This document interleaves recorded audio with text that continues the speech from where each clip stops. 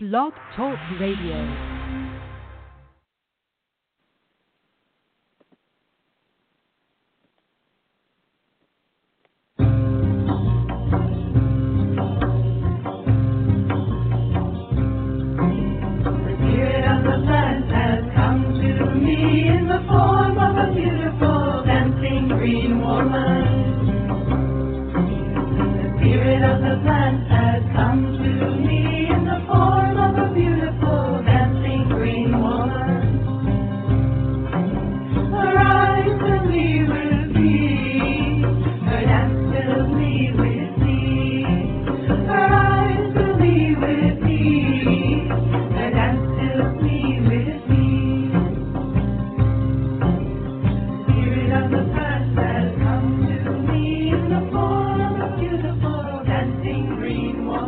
Hello and welcome. We're so glad to have you with us here this evening on Ask Herbal Health Expert Susun Weed, a 2-hour radio show each Tuesday night.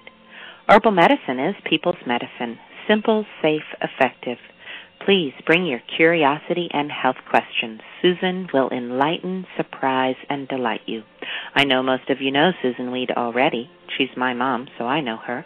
But for those of you who have not yet met Susun, I'd like to share she is the author of the Wise Woman Herbal series, 5 wonderful books on women's health and herbal medicine, including Wise Woman Herbal for the Childbearing Year, Breast Cancer Breast Health! The Wise Woman Way, Healing Wise, The Wise Woman Herbal, New Menopausal Years, The Wise Woman Way, and Susun's latest book, Down There, Sexual and Reproductive Health, The Wise Woman Way. In addition to being the editor at Ash Tree Publishing and writing her books, Susun is the director of the Wise Woman Center in Woodstock, New York. The Wise Woman Center is open to the public on appointment-only basis. She offers weekend workshops, intensives, and apprenticeships throughout the season. Susun is also available to you online via wisewomanmentor.com. There you can go and view her weekly e-zine. You can subscribe to receive a notification via email each week, or you could join her mentorship program. Susun also offers distance learning correspondence courses and online courses at the Wise Woman University. But you can also just go to her website, susunweed.com, where you will find thousands of pages online with recipes, articles, art features, and so much more. Well, for now, let's see what Susun has to share with us this evening. Thank you, and welcome, Susun. Thank you, Justine, and welcome, Rebecca. Good evening, Susun. How are you this evening? Well, we are complaining about how hot we are. And then we were also saying, like we have the right to complain about it being hot, it gets a little hot. All right, granted, it's 150% humidity. But we do. We are used to the cool Catskills. I got a wonderful letter this week. It says, Dear Susun, I found my anger. I found it in the swirl of my hips and the weave of my arms. It was resting there in my pelvis, right with my life force. I remember you telling me underneath all your pain there is anger. I didn't believe you. I didn't understand you at the time, but now I do. Yes, underneath all my bleep pain and sadness is my anger. It is volcanic, it is red, it is pulsing, and it is endless. I yell at people now. It's glorious. I raise my voice when I'm upset. I call them out. And it's amazing because at the end, I'm returned to love. Love, the circumstance ends. It truly ends. I don't stash it away and ruminate on it. Susun, I want you to know I'm alive. I am alive and I want to live. I don't want to die anymore. I feel things now. I feel them. And the feelings are so big. And so many, 30 years worth really rocketing through me, through my body, and every time I acknowledge and say one of those unsaid things, I come home to myself, and I want to be here, and I want to be alive. Thank you for calling me out over and over again. It hurt, and it made me angry, and it gave me back my bleep life. Ooh, that's good. I love that she says coming home to herself, because coming home to herself. That's what it's about. That's really the medicine. Yeah. I love the herbs. I love green blessings. I really love herbs as people's medicine. But for me, the herbal medicine is just a front. Mhm.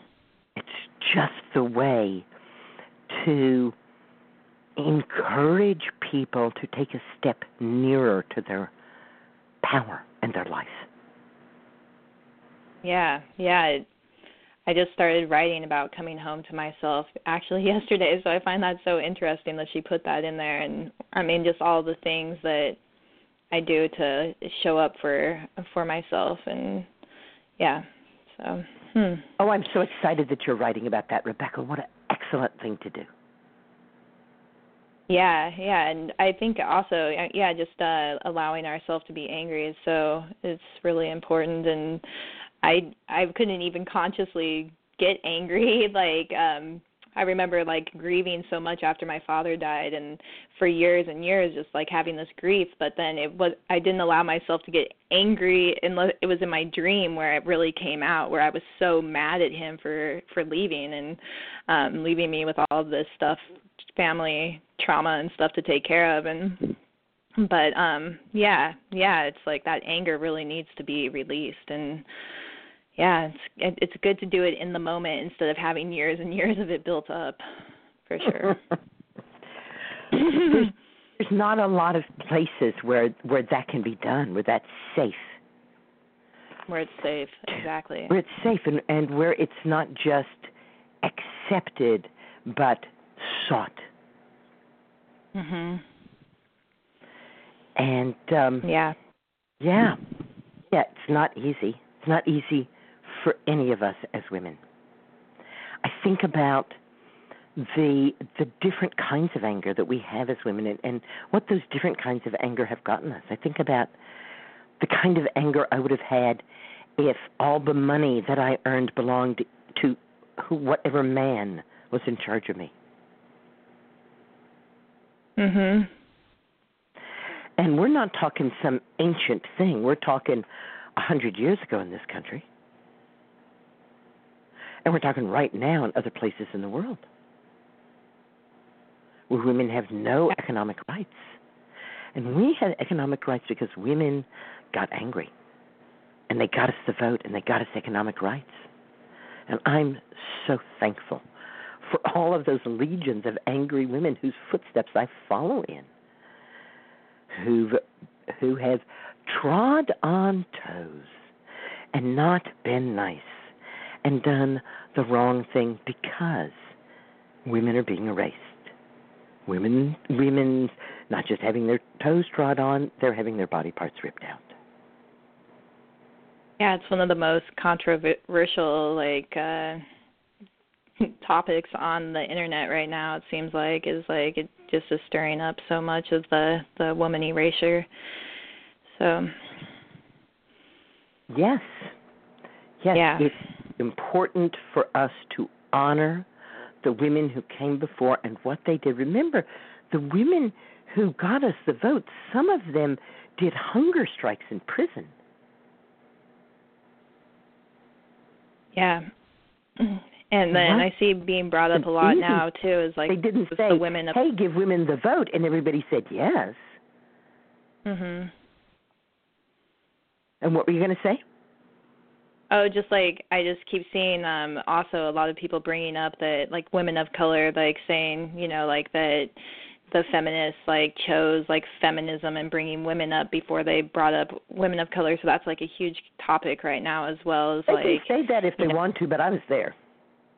I was there. I was there riding in the back of the bus in Dallas when I was 8 years old. I was there.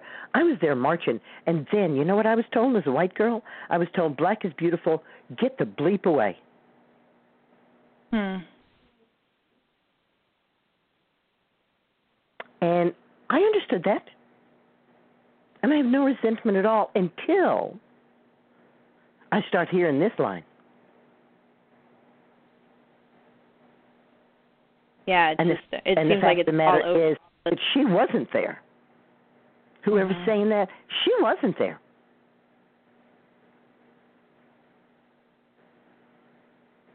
And so she doesn't know. She doesn't know how many white women were there walking alongside throughout the whole South. Working for equality. And when we were told we weren't needed, yeah, we turned around and paid attention to ourselves. We sure did. Wouldn't you? Yeah, it's an interesting discussion going on, and I definitely have been watching it and seeing, you know, it's it's hard to listen to. But none of that was ever exclusionary.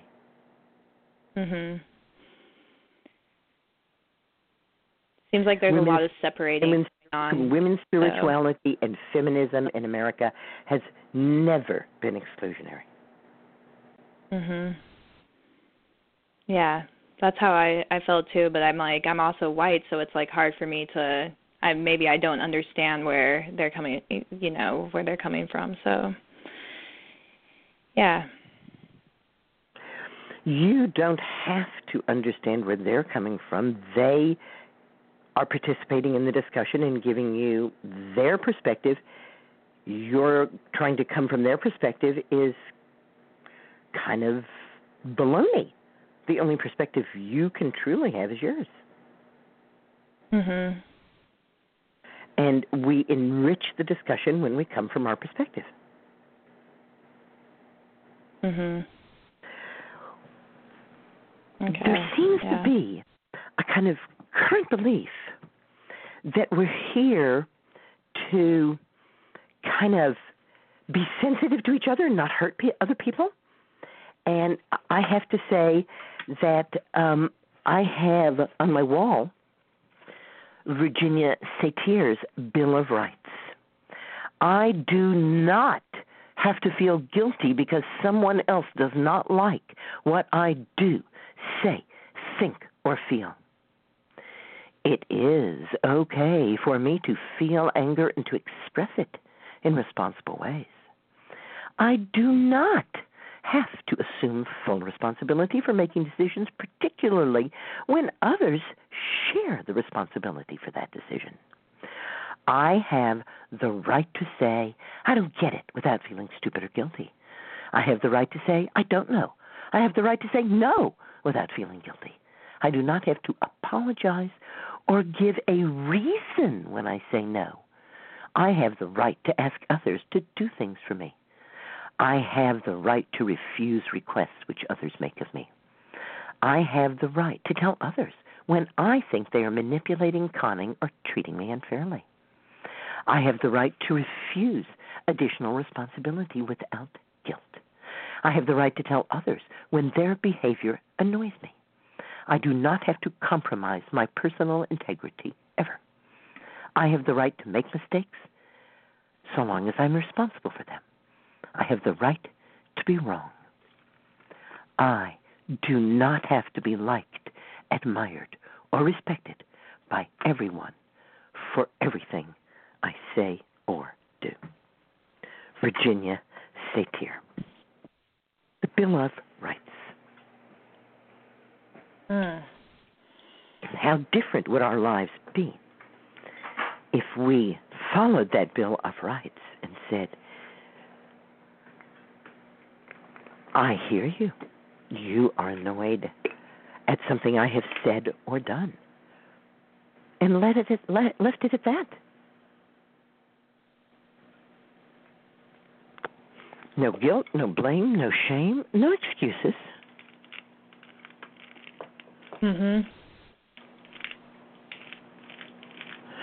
We don't have to figure out how to be in such a way that we are non-offensive to anyone, because I can tell you exactly how to be non-offensive to anyone, and that is do nothing.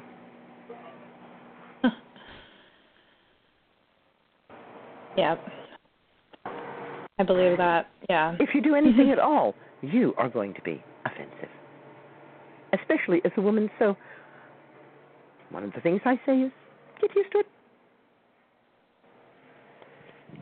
Be used to it. Yeah. Remember that one of my sayings for the apprentices is it's not high school and it's not a popularity contest. It's your life. If you are happy with it and you are doing what you want to do in your life with harm to none, then let the chips fall where they may. Yeah, it's unfortunate. It seems like in a lot of the circles of women and stuff, though, it's still, it's very competitive and high schoolish, but even in some of the more conscious lady groups that I've been involved in, but it's all good.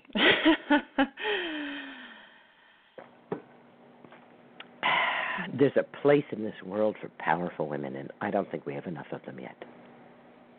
Mhm. So we're working on it. Indeed, we are working on it. And meanwhile, I guess we should also work on the problems that are coming up.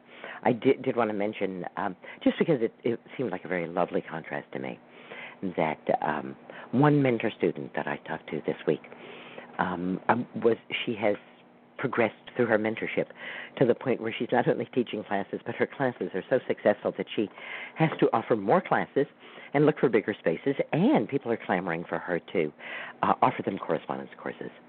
And so it was wonderful to help mentor a student into figuring out how to do those things and how to do them in such a way that she doesn't wind up inside all the time. So that's always the thing, is that you got to keep your eye on how much you're going to get to be outside. And then another mentor student, who, again, I've been mentoring for a few years, we were talking about her choice of where she's living and her choice of who she's living with, really deeply personal issues. And to me it was just like, oh, what a lovely contrast that I get to interface in so many different ways with women and offer that solid place that they can come and they can check into over and over again as their life moves them along. Someone who has a different perspective. Mhm. Yeah. And EagleSong's going to be with us at 9:00 tonight. Yay, EagleSong Evans Gardner, or she says she's a 3-named woman. And 3-named women are marvelous. She's a woman with a passion for culture. And as you probably know, she loves hawthorn the way I love nettle. And so we sometimes call ourselves the prickly pear, because I sting. Ooh, watch out for stinging nettle. And hawthorn is not called thorn for nothing. It's got big thorns.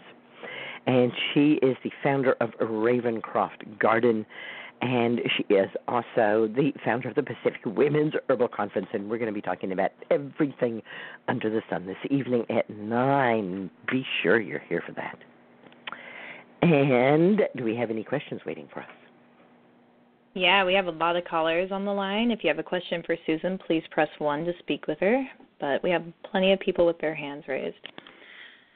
The first caller is coming from. Keep my answers reasonably brief.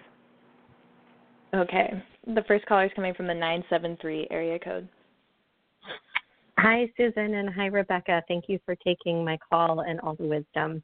I'm calling about a gardening question, but it very much relates with the theme of anger and finding voice that you started the Blog Talk show with.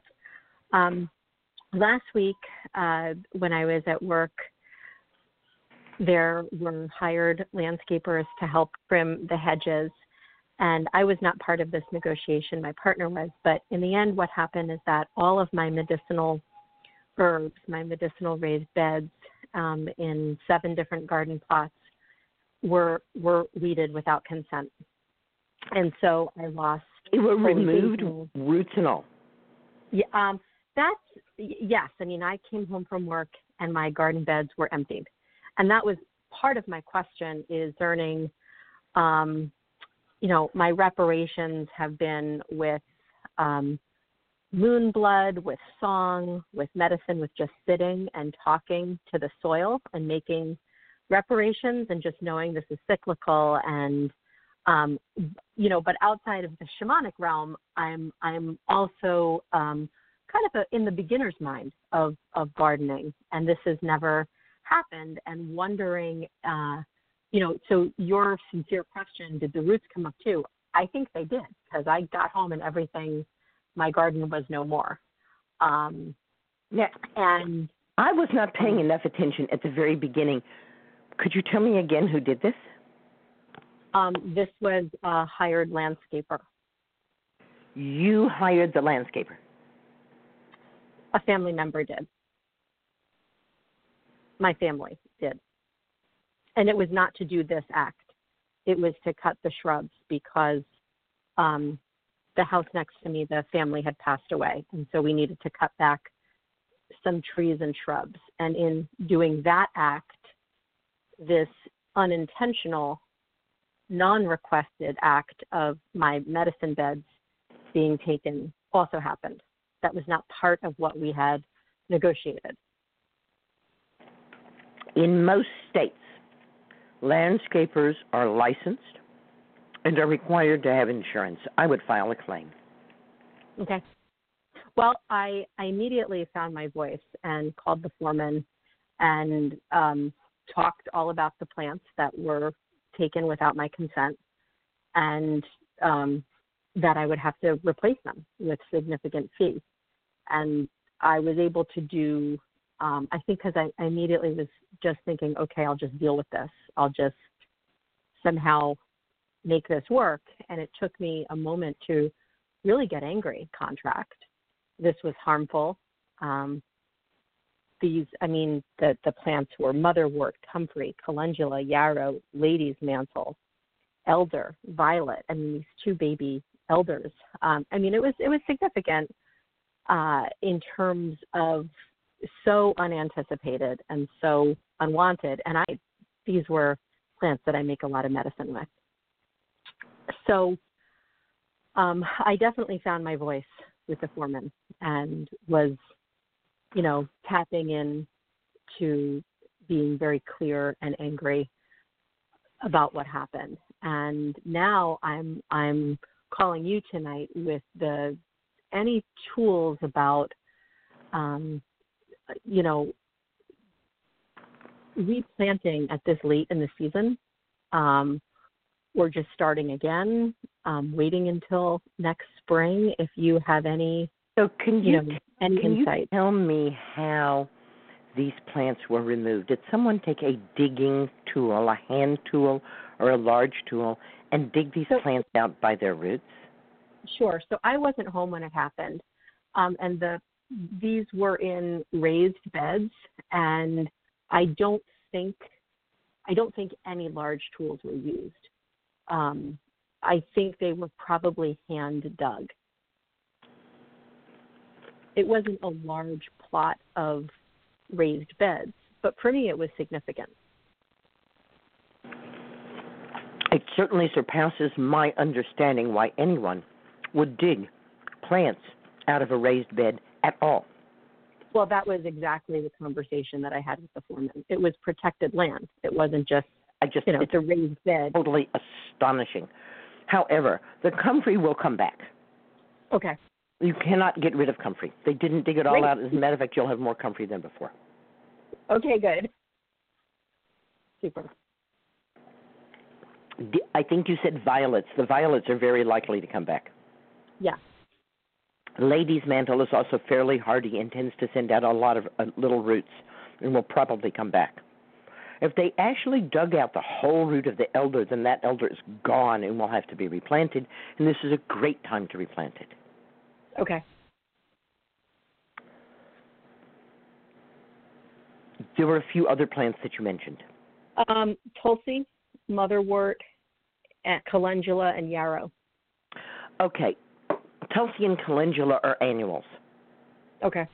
They would be dead at the end of this year. Okay. So, might as well just reseed them next year. Okay. And yarrow, if the root was actually dug out, can be very, very shallow rooted and may be gone. It was a white yarrow? Yeah, and my 16-year-old would harvest it with me and make his own medicine for his teenage So is it pimples. a big patch of yarrow? It was, yes, it was. And this entire patch of yarrow was dug out? Unfortunately, yes.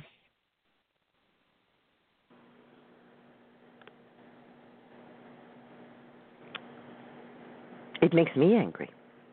Yeah. That someone would gratuitously do something like that. Yeah.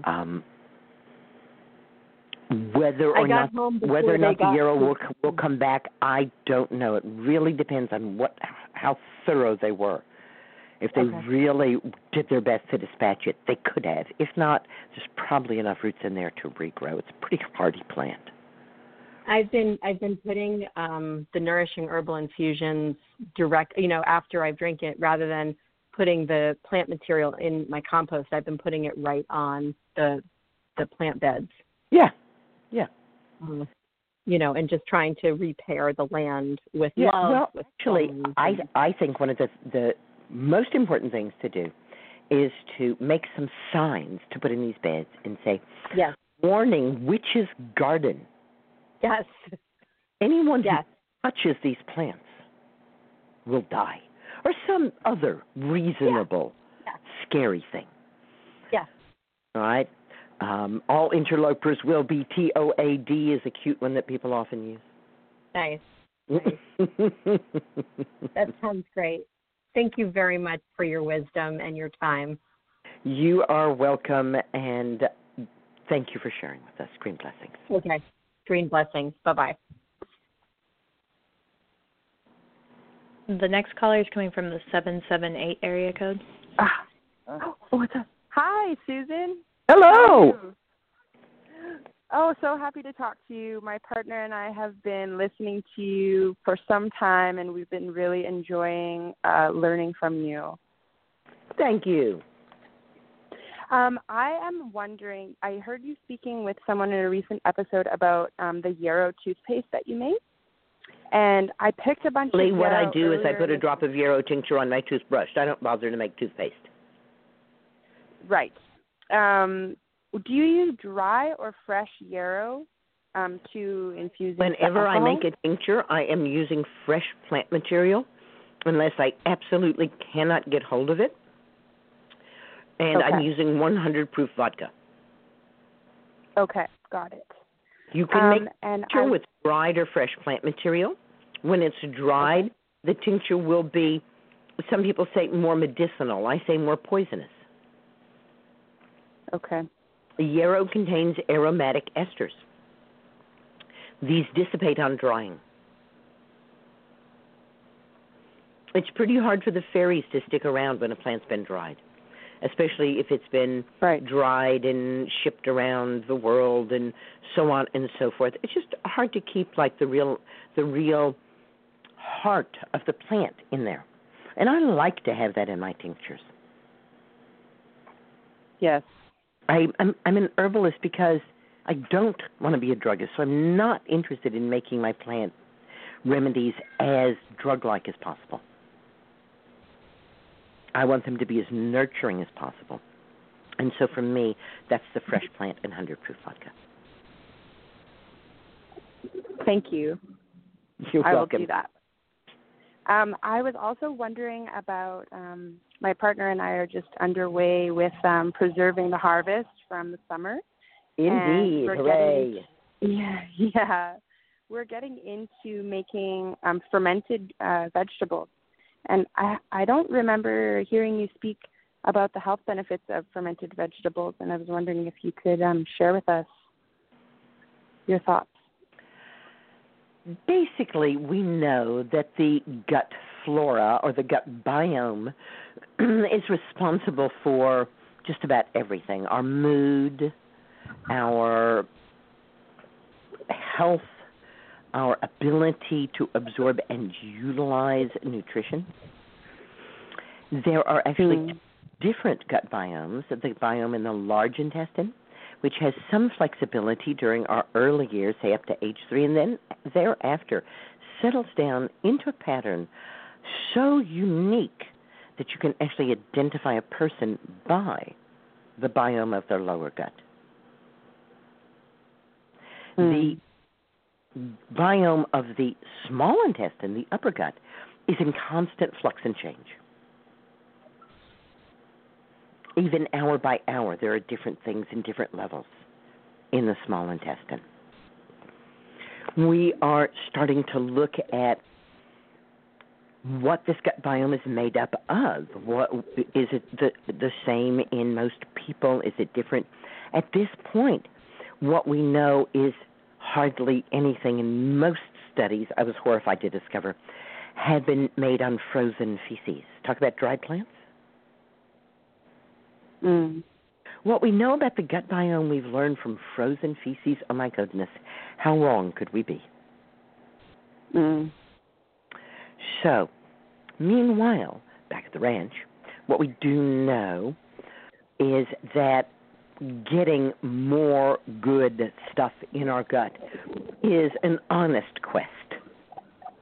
And that the more solid that good stuff is, the more likely it is to hang out for significant time.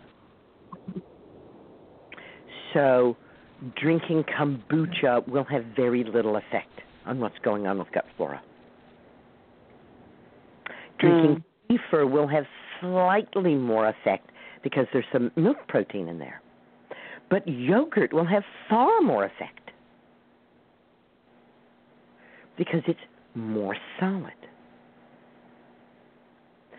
Similarly, we can drink sauerkraut juice and it won't do anywhere near as much in our gut as eating the sauerkraut will. None of these things are bad.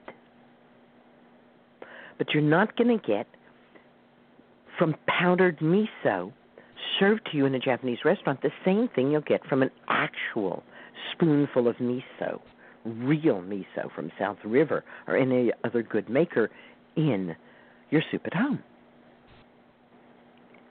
When people come here and we serve miso, if it's cold enough to have hot infusion, we're drinking nettle, we serve miso with the nettle infusion. And people look at it and they go, this is miso? I've had miso soup for years and years and years, but I've never seen miso. Of course, they didn't really have miso soup, did they? No. No, they had powdered miso.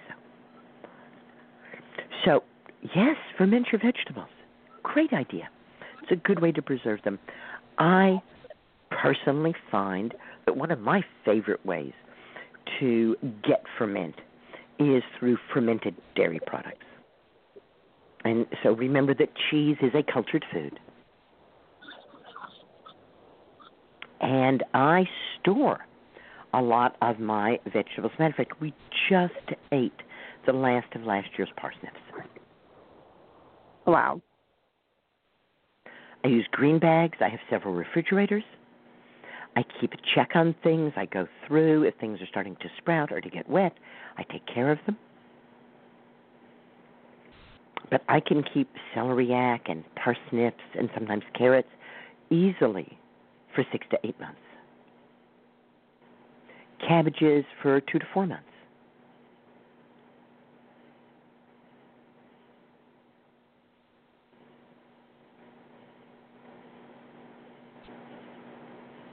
Are you still there? Yes, listening. Thank you very much. You're welcome. Enjoy your food preservation. What a glorious thing to do. Thank you. Green blessings. Good night. Green blessings. Good night. The next caller is coming from a private phone number. Hi, good evening. Good evening. Hi, I have a question about I have a very old cat, and my question, well, two questions. I have questions about my sanity dealing with her and her comfort, because she's very old and she's very uncomfortable. How old has she achieved? She's probably about 19. All right. Wow. Yeah, and she's a sweet. And what is making her uncomfortable and unhappy?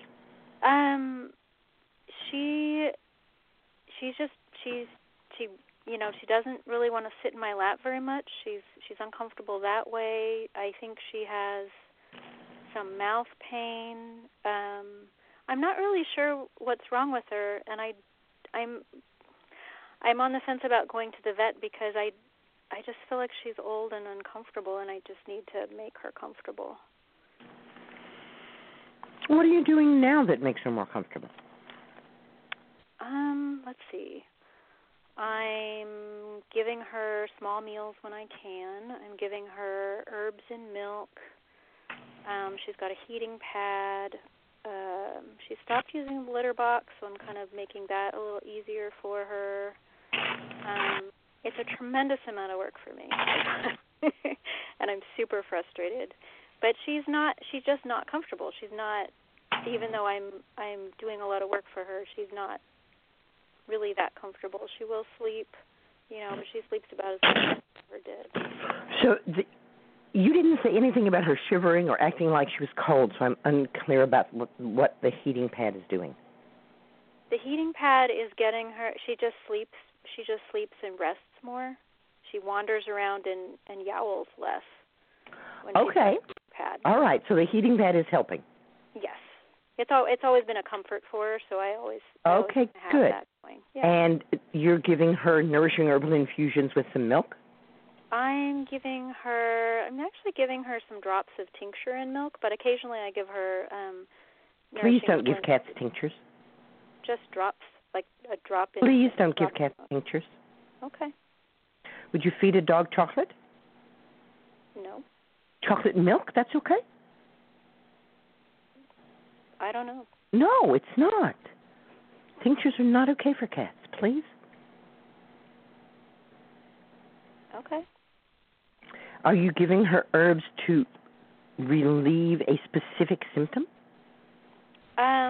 I'm just assuming she's in pain. I did give her some yarrow because her breath was so terrible and she's drooling a lot. So I assume something's going on with her mouth. Mm-hmm.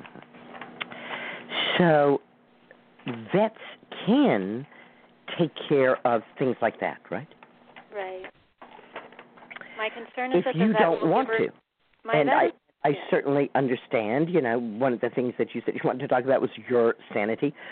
One of my students has a diabetic cat, and she actually injects that cat with insulin. Mm-hmm. And she has kept that cat with her for a very, very long time. And I was amazed at how much she was willing to do for the cat. And she said, well, I don't have any living parents, and I don't have any children. Mm-hmm. So I have all that energy that would be put on those family members that I can put to the cat. Right. But that's not everybody's ability or even everybody's choice. Right. And there's nothing wrong with making a different choice. One of the things I often say about using herbs with animals is that you have to be willing to spend the time. Yes, echinacea will cure most infections. And the vast majority of people who don't want to take antibiotics are willing to take echinacea as frequently as they need to, even if it's every 2 or 3 hours. But not everybody is going to be willing to give or dose an animal with echinacea every 2 or 3 hours. That's true. I have a concern about the veterinary medicine, however, is I'm not sure they'll have a pain medicine for her that won't make her just utterly dopey or depressed. I didn't say anything about a pain medicine. I guess it's because I'm thinking about a pain medicine, or even a medicine that, What I said is that what you're saying sounds like she's in pain from her teeth and her gums. It sounds like it, yeah. And that vets can have ways of removing the tartar and doing dentistry. Mm-hmm. And anything that any medical professional offers us is simply an offering. We don't have to accept it. I understand that, but my experience has been that I have to risk a tremendous amount of my savings if I'm going to do a whole bunch of conventional veterinary medicine on my animals. I absolutely hear you, and I am understanding that. And what I'm saying is very limited. You may not want to do something limited. What I'm saying is it's possible to go to a vet and say, I would like some care for my cat's teeth and gums and nothing else. Mm-hmm. It's possible for us to set boundaries and to say what we want. Now, it's also possible for that veterinarian or anybody else to say, I'm not willing to do that under these circumstances. Right. I had a cat once that I needed to get fixed, but I did not want her ovaries removed. I had to canvass the area. I had to call almost a dozen vets before I found one who was willing to take this cat's uterus without her ovaries. And right up to the morning when I gave the cat to her, she looked at me and she said, you're making a big mistake. I knew that cat, and that cat was great with that, and that's what she had asked me for. But every vet wanted to convince me that it was a horrible thing I would do to her. It's not something that I make a regular practice of. This particular cat asked for it. Mm-hmm.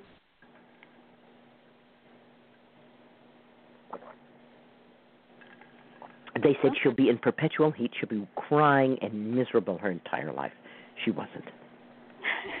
She was never in heat. What she wanted. That's what she wanted. So, sometimes we have to persist, even in the face of what everybody's saying, because what everybody's saying doesn't make it true. Right. So it can be generally true, but not true for this specific. Or it can be true for everybody else, but not true for you. Or you can say, what I want to do is hospice care for this cat. Right. Oh, that's good. Cat's going to die, and what I want to do is to make her as comfortable as can be while she's dying. That's really helpful. And that's an okay choice, too. Okay. Are there any herbs besides the infusions, which I have every day, so that'll be easy? One of the herbs that I always think of for any animal that's ailing is comfrey. Okay. Comfrey the comforting. Okay. Yeah. That will be easy. It is. That'll just a slosh from my glass. Yeah, in a little slosh from your glass in her milk. Mm-hmm. I hope she likes it. What's her name? Me too. Her name's Girly. Girly. Okay. Girly. Green blessings to you and to Girly. Thank you. Thank you for your help. Good night. Good night. The next caller is coming from the 907 area code. Hello? Hi. Hi, Susan. I have a question, and then I have something I'd like to share that I discovered over the weekend about empowered women. Yeah. I'll ask the question, and I think it'll be pretty easy for you to answer. How do you dry comfrey? I wait until the comfrey is flowering. I cut the entire flowering stalk and hang it upside down in a place with good air circulation where there's no direct light. I let it dry until the comfrey stalk is crisp and dry. That can take several weeks. And then I fold it and put it into a large brown paper bag. When I'm ready to use it, I take scissors, sometimes called bandage scissors or penny cutters, and cut the comfrey up into pieces about an inch long, weigh out an ounce of it, and make my infusion. Perfect. And This past weekend, I discovered this documentary, which I thought was so amazing. It's called The Babushkas of Chernobyl. Aren't they fabulous? Oh, my God. That is I recommend that to everyone. Those women just loved each other. They're still alive. They love each other, and just the way they set their table with their eggs and their mushrooms and I was so moved by that. And their decision to stay put. Yeah, and they're strong and they're healthy. Yes. It's amazing. And they said the water's contaminated, the mushrooms are contaminated. It's just, that movie is just totally empowering, and I recommend it to everyone. Thank you for sharing that with us. These women are truly have a lot to tell us about living. Yes, they do. Yes, they do. So, on that note, green blessings, Susan. Green blessings. Thank you. Good night. Good night. The next caller is coming from the 413 area code.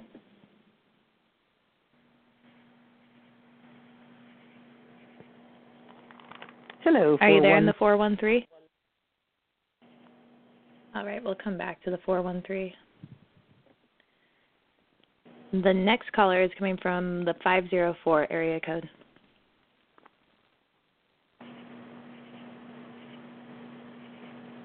Hello.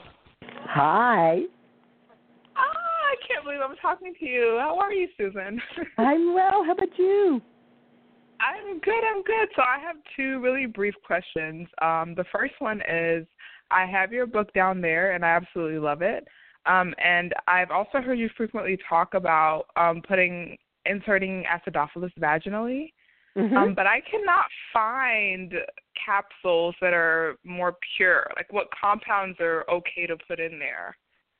Because I find a lot of them have citrate and 5 or 6 other ingredients that I don't want to disrupt my flora.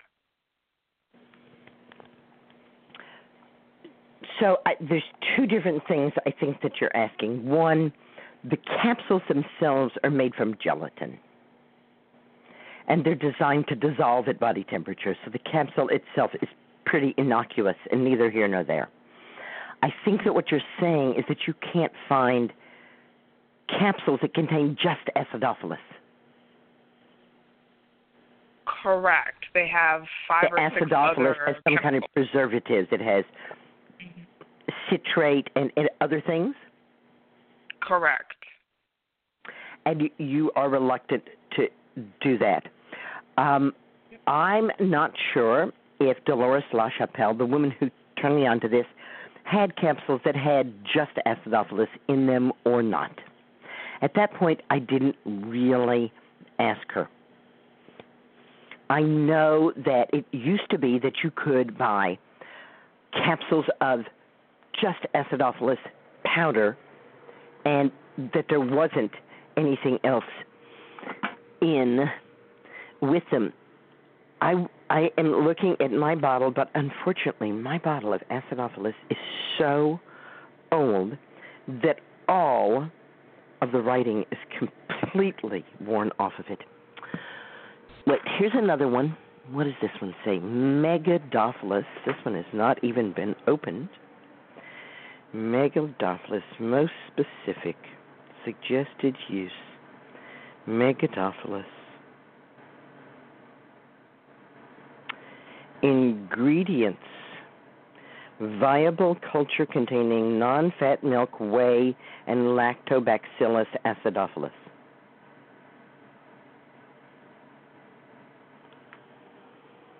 So all those things are fine, yes? Okay, so if it has whey in it, okay. All right. Yeah. Okay.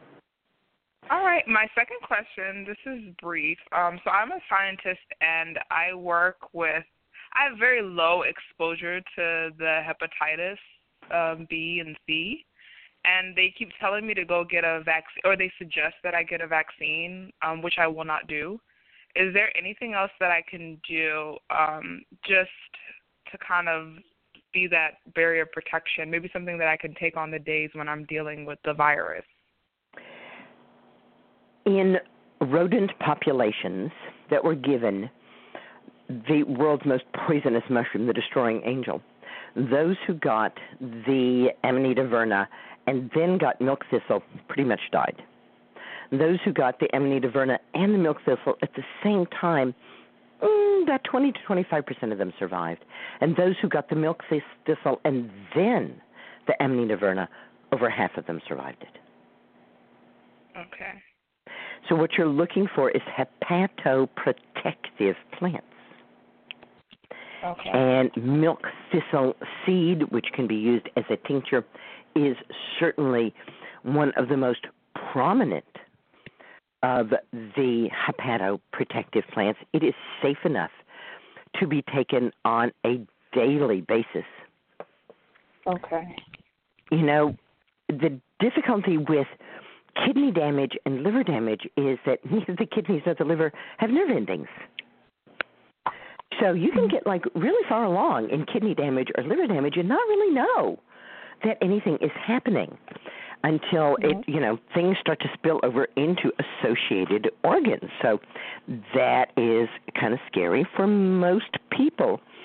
Hepatoprotective plants often are, I think, really useful. In David Winston's book, Adaptogens, he has a short thing about adaptogens, and he says most adaptogens are hepatoprotective and used regularly protect the liver against damage. This, of course, enhances energy, vitality, and well-being. These adaptogens are the most protective against liver damage. Amla, astragalus, cordyceps, hushiwo, holy basil, also known as tulsi, jogolan, lycium, reishi, raponticum, and schisandra.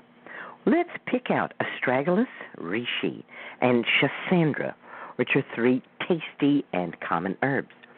So reishi mushrooms are easy to get hold of. They're often sold, and they can be found also in the woods. Reishi can be taken as a tincture. It can also be brewed up. Schisandra is a 5-flavor berry, and it's often taken as an infusion, as a tea, or as a tincture. And astragalus is a Chinese adaptogen that has found great favor among American herbalists, partly because it tastes really good, and people are really happy taking astragalus. And Stephen Booner has fingered astragalus as having the specific components that the immune system needs to help ward off Lyme disease. So, nourishing herbal infusions, of course, on a daily basis, and then also using, as you wish, these 4 hepatoprotective plants: milk thistle seed, schisandra, astragalus, reishi. Okay. For the milk thistle seed, should that be in tincture? Milk thistle seed is often available in tincture, and that's a fine way to take it. There's nothing wrong with that at all. And the astragalus, could that be an infusion? Astragalus, I buy astragalus both powdered and in the sliced root. The sliced root I make infusion from, weighing out an ounce into a quart jar and filling it to the top of the boiling water, capping it and letting it steep overnight. I also throw the sliced astragalus into chicken soup, tomato sauce, things like that. And then I keep the powdered astragalus root in the kitchen, and I mix it into hummus, bean dishes, oatmeal, pancake batter, things like that. Okay. So that I am using it, because we are outside a lot and are in area where Lyme disease is high in New York State, has more people with Lyme disease than any other state. I do my best to keep astragalus in my diet pretty consistently for the months I'm outside. Okay. Good question. Thanks for asking. Yes. Thank you so much for all the work that you do, and green blessings. Green blessings to you, too. Good night. Bye. The next caller is coming from the 718 area code. Hi, Susan. I've actually spoken to you before. I started taking dandelion in my diet to help with digestion, and it's been helping. And recently, I don't know why this has been happening, and maybe you can help me express myself. I've been having a lot of gas and feeling like the muscles, of the anal muscles kind of spasming, and it's been painful. And yesterday I had a day that the pain was extreme. And I increased my dandelion yesterday. It helped a little bit, but not enough. And I was wondering if there's anything else I can add to help with that. Are you experiencing unanticipated stress in your life right now?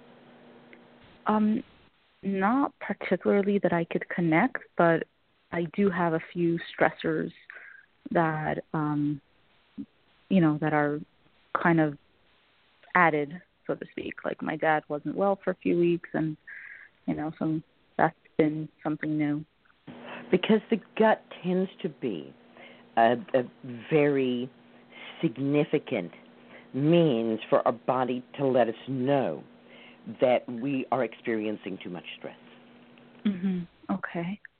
So rather than saying, oh, there's something I have to do about my gut, what I think is, let's see if an herb like motherwort or lemonbalm will help you deal with the stress. Okay. Well, I'm going to try that. Okay. And is there, can I know with dandelion, both of them can be used as tinctures. Lemon balm, of course, makes a wonderful tea. Most people don't like motherwort tea. It's pretty bitter.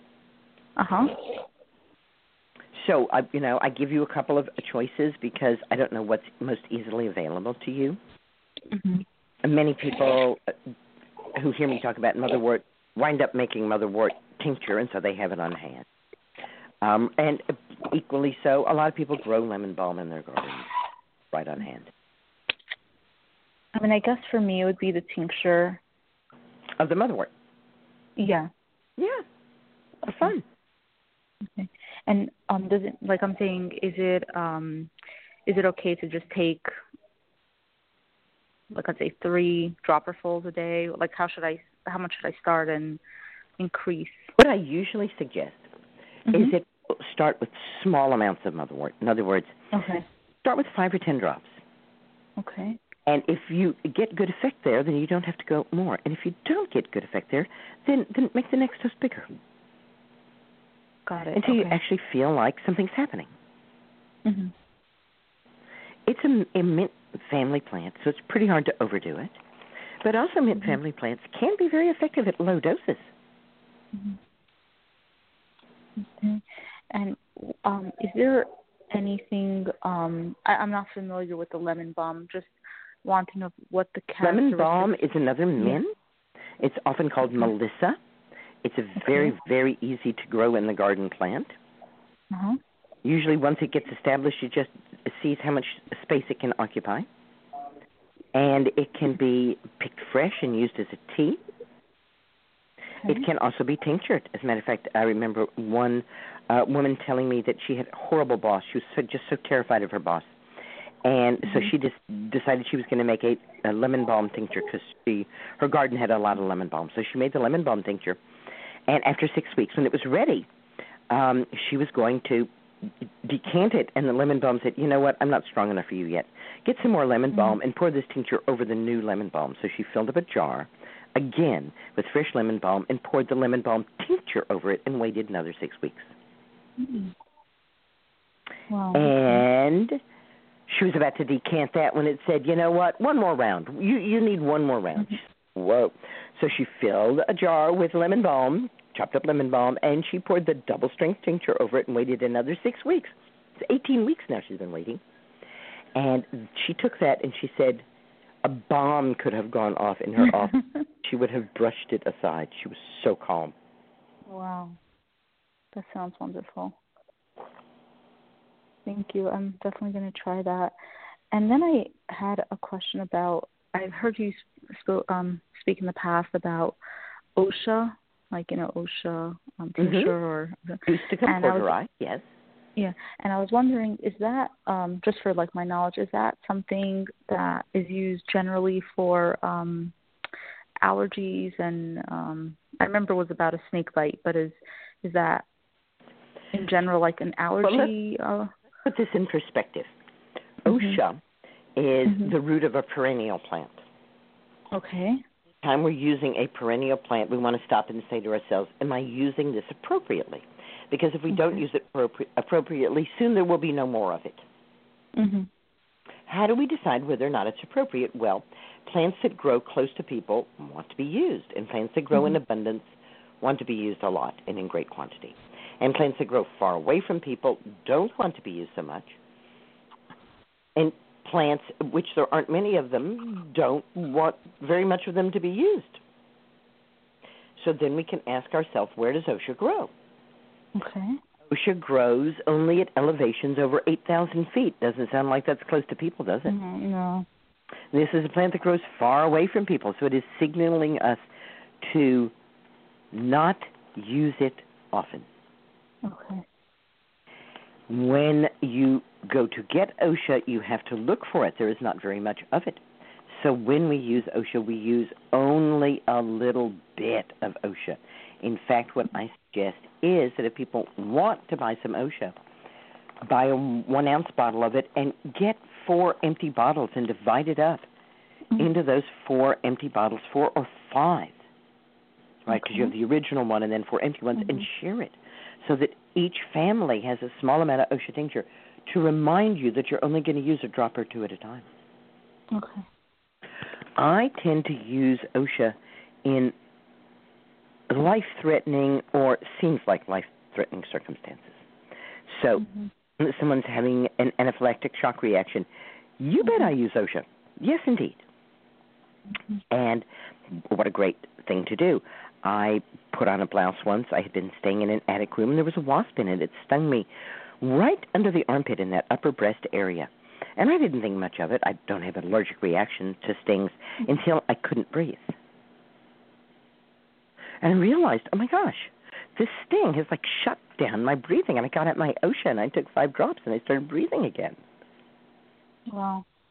Near-death experiences. Now, it's probably not fair to say that it's a near-death experience, and I have an awful cold, and I'm supposed to talk to 200 people, right? But I will admit I use osha in those kinds of circumstances because it relieves all of that coughing and snotting and symptoms. And then I take really good care of myself. Okay, thank you. Thank you for but helping. I wouldn't like use to feel osha on a daily basis to deal with allergies. Absolutely not. No, I in the past I've had anaphylactic shock and I stopped, breathing. And when I heard you speak about osha, I just thought it would be something good to purchase and have handy. But I just wanted more of a relationship. I like how you explained the herbs. It just makes it very real and, I don't know, like user-friendly for the right things. So I didn't get a full understanding, and I appreciate that you did that for me tonight. Thank you. Thanks for asking. That's wonderful. Green blessings. Good night. Green blessings. Good night. The next caller is coming from the 828 area code. Hi, Susan. Hi, Rebecca. Good evening. Hi. Hi. Good evening. So glad to be. Hey there. I'm glad to be able to chat with you, and I really appreciate your time. this evening. I have 2 quick questions. One of them is if you have, it's more of, I guess, a psychological question, and that I'm dealing with some pretty, massive changes in my life, and I'm just getting overwhelmed frequently, and then I feel like I can't really get directed, to make the changes that I know I need to do. And I'm just wondering, if you have some advisement on how to sort of, what I can do to help myself when I'm getting into the overwhelmed mode, which seems like it's happening, most all the time. Well, let me stop you right there. Okay. And tell you that is a word that I have thrown out of my vocabulary. Okay. Does it help you? What do you replace it with? Does that word help you? When you say overwhelmed, does it help you? No, it doesn't. No, it does not. Mm-hmm. And the more you say it, the more overwhelmed you will feel. Totally. Mm-hmm. So what I say is, I have a lot to do. Let me make a list. Okay. Let me prioritize that list. What 2 things on this list am I going to tackle today? Mm-hmm. And then tomorrow I can say, there's still a lot to do. Let me look at yesterday's list. Do I have anything to add to this? What 2 things from this list am I going to do today? Mm-hmm. Okay. Okay. There's no, we can't be overwhelmed. All we need is a place to start. Mm-hmm. And understanding that we can't do it all at once. And when a lot of some things put off long enough will disappear. You will watch them settle to the bottom of your list and remain on your list for months while you say, not important, not important, not until you finally say, you know what, it just really isn't important. Mm-hmm. Okay. And eventually we come to this wonderful, wonderful thing that Justine, my daughter, told me. And it changed my life. She said, the mind can think of 10 times more things than the body can do. Mm-hmm. Are you trying to make your body do 10 times more things than it can?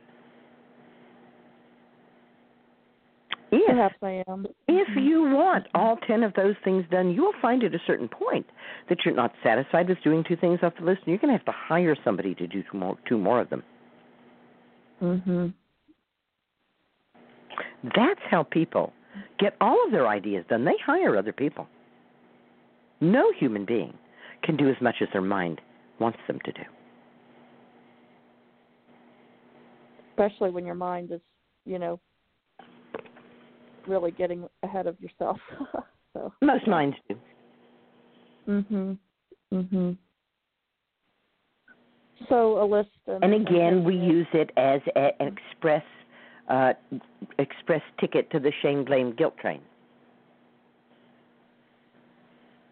Well, there's also, I'm needing to change my income stream, and I'm not sure how it's going to work out, and making a major shift, and I'm pretty scared. It is scary, isn't it? Oh, it is. And it makes me so scared I don't know if I can really do it. So I know that physical... The things that my teachers ask me to ask myself in those circumstances is, what is the worst thing that could happen? And how would I cope with that? Mm-hmm. So if we have a guaranteed source of income and we're going to make a leap of faith to some other source of income, the worst thing that could happen is our leap of faith fails, which hardly ever happens, or that our leap of faith succeeds but we're unhappy with it, because sometimes we don't know that we really don't want to do something until we've done it, and then we say, ooh, I don't really like this. And perhaps there's no going back, but it's not true in every situation that there's no going back.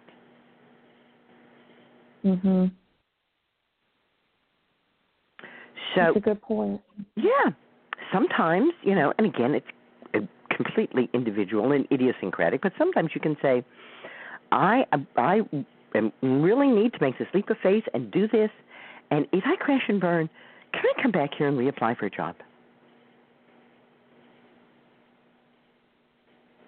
Yeah. Just to have that answer in your pocket is sometimes just that little extra boost you need. I mean, what is the worst that could happen? You fail, you can't get your job back.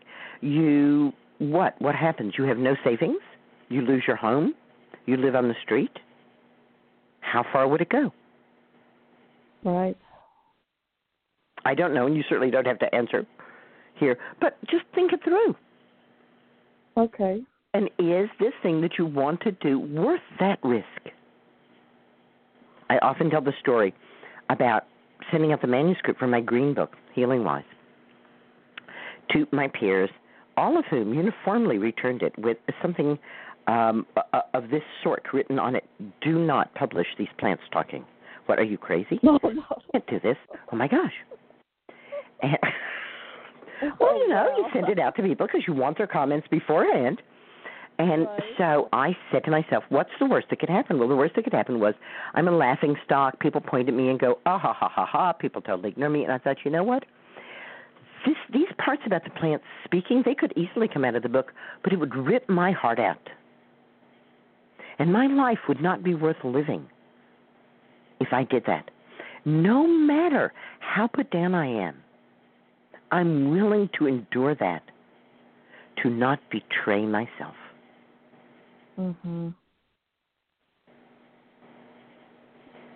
Yeah.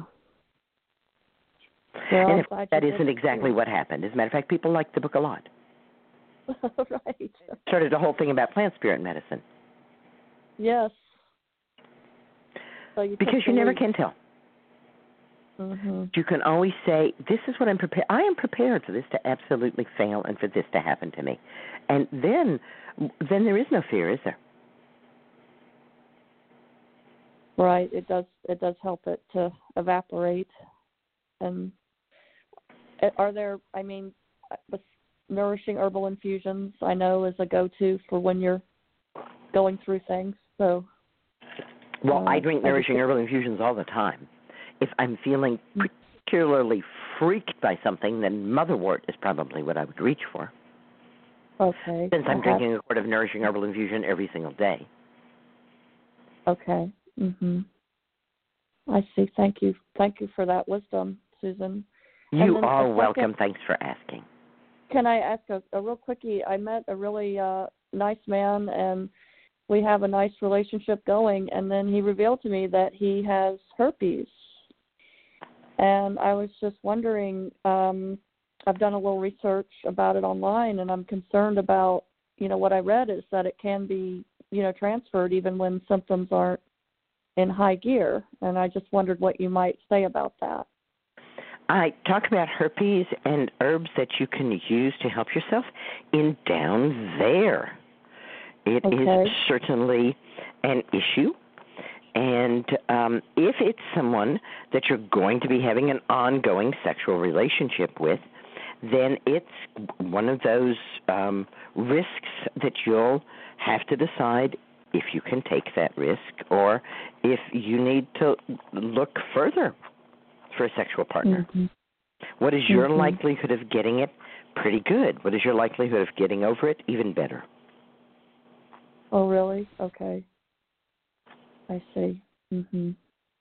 Yeah, it's definitely something to have to think through. So it's not like herpes is rare out there, right? Well, that's what I understand as I've talked to some of my women friends. Mhm. That's what I'm getting a bit of an education on it. So, yeah. Herpes is incredibly common. Genital herpes infects 25% of adults in the USA and Europe, with 1 million new cases annually in the United States. Yikes.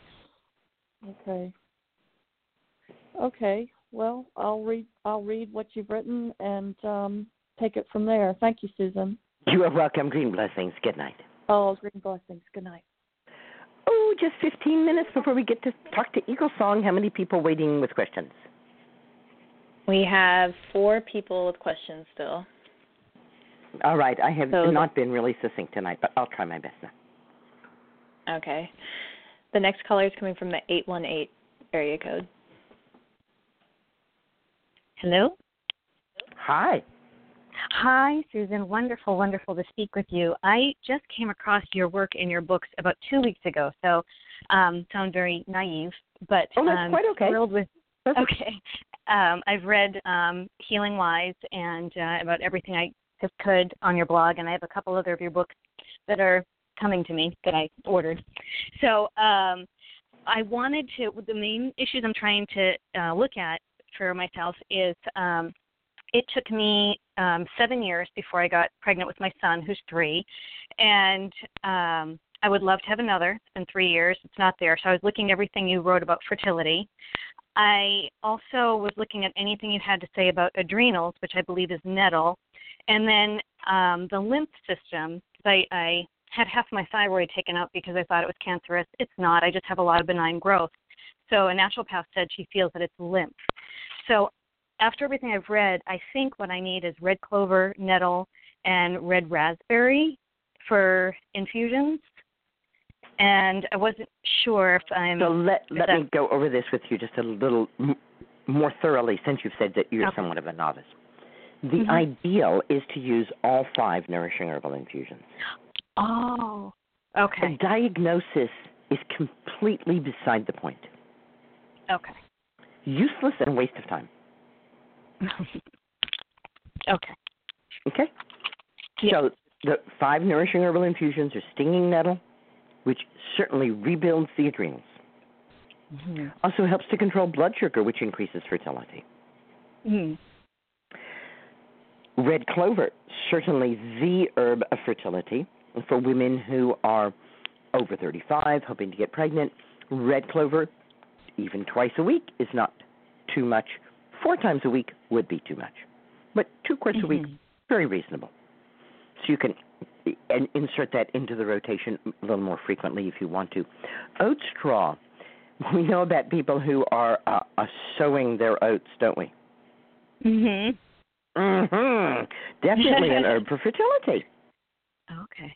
And for fertility, for sexuality, for get up and go. Whoa, oats, yes. Linden, one of the world's greatest anti-inflammatories. We know that just about every problem from arthritis to cancer has, as a real cause, inflammation. Might we think that perhaps infertility or difficulty conceiving has as a cause inflammation too? Mm-hmm. And so linden is an important herb. And then comfrey, the comforting. Mm-hmm.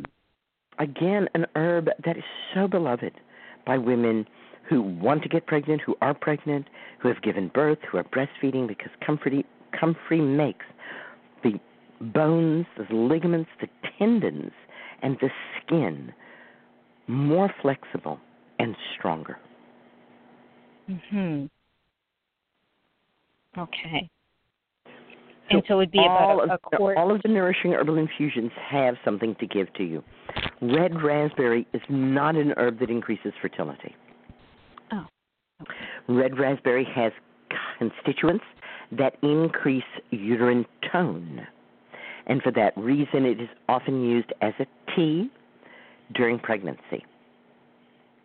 Most people can't get raspberry infusion down. It is far too astringent. Mm. Okay. So if you already have the red raspberry, just hold on to it until you're pregnant, and then you can drink red raspberry as you like during the pregnancy. Just brew it up as a nice tea. It can be a breakfast tea. As a tea. Okay. Yeah, I hadn't ordered them just yet. I was going to order them after I spoke with you. Right. So, and if you live anywhere that you can harvest raspberry, you could harvest your own raspberry. I find it much nicer from the home harvested. That's a great Partly idea. because I keep the stalks in it, and so it's not, the stalks are not as astringent as the leaves. I see. So I promised that I would be succinct. So I'm going to go on to the next caller if that works for you. Absolutely. Thank you so much. Green blessings. Good night. Green blessings.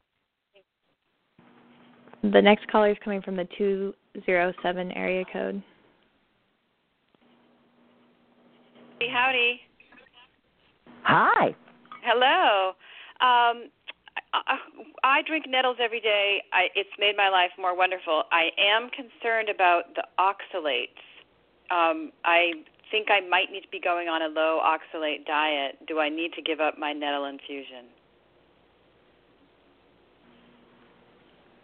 Who says there are oxalates in nettle? I don't know. I'm asking you. Are there? Oh, I thought you said you were concerned about the oxalates in nettle. I've never known there to be oxalates I don't in know nettle. if there's any. I'm hoping you're going to say there's none. Keep going.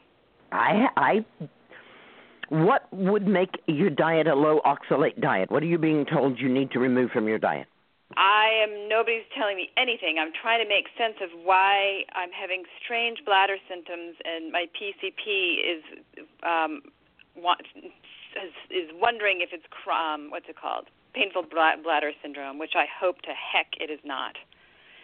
And so I'm trying to think, if I cut out my oxalates, perhaps that'll make the situation better. From what I've been reading, oxalates and interstitial cystitis do not get along.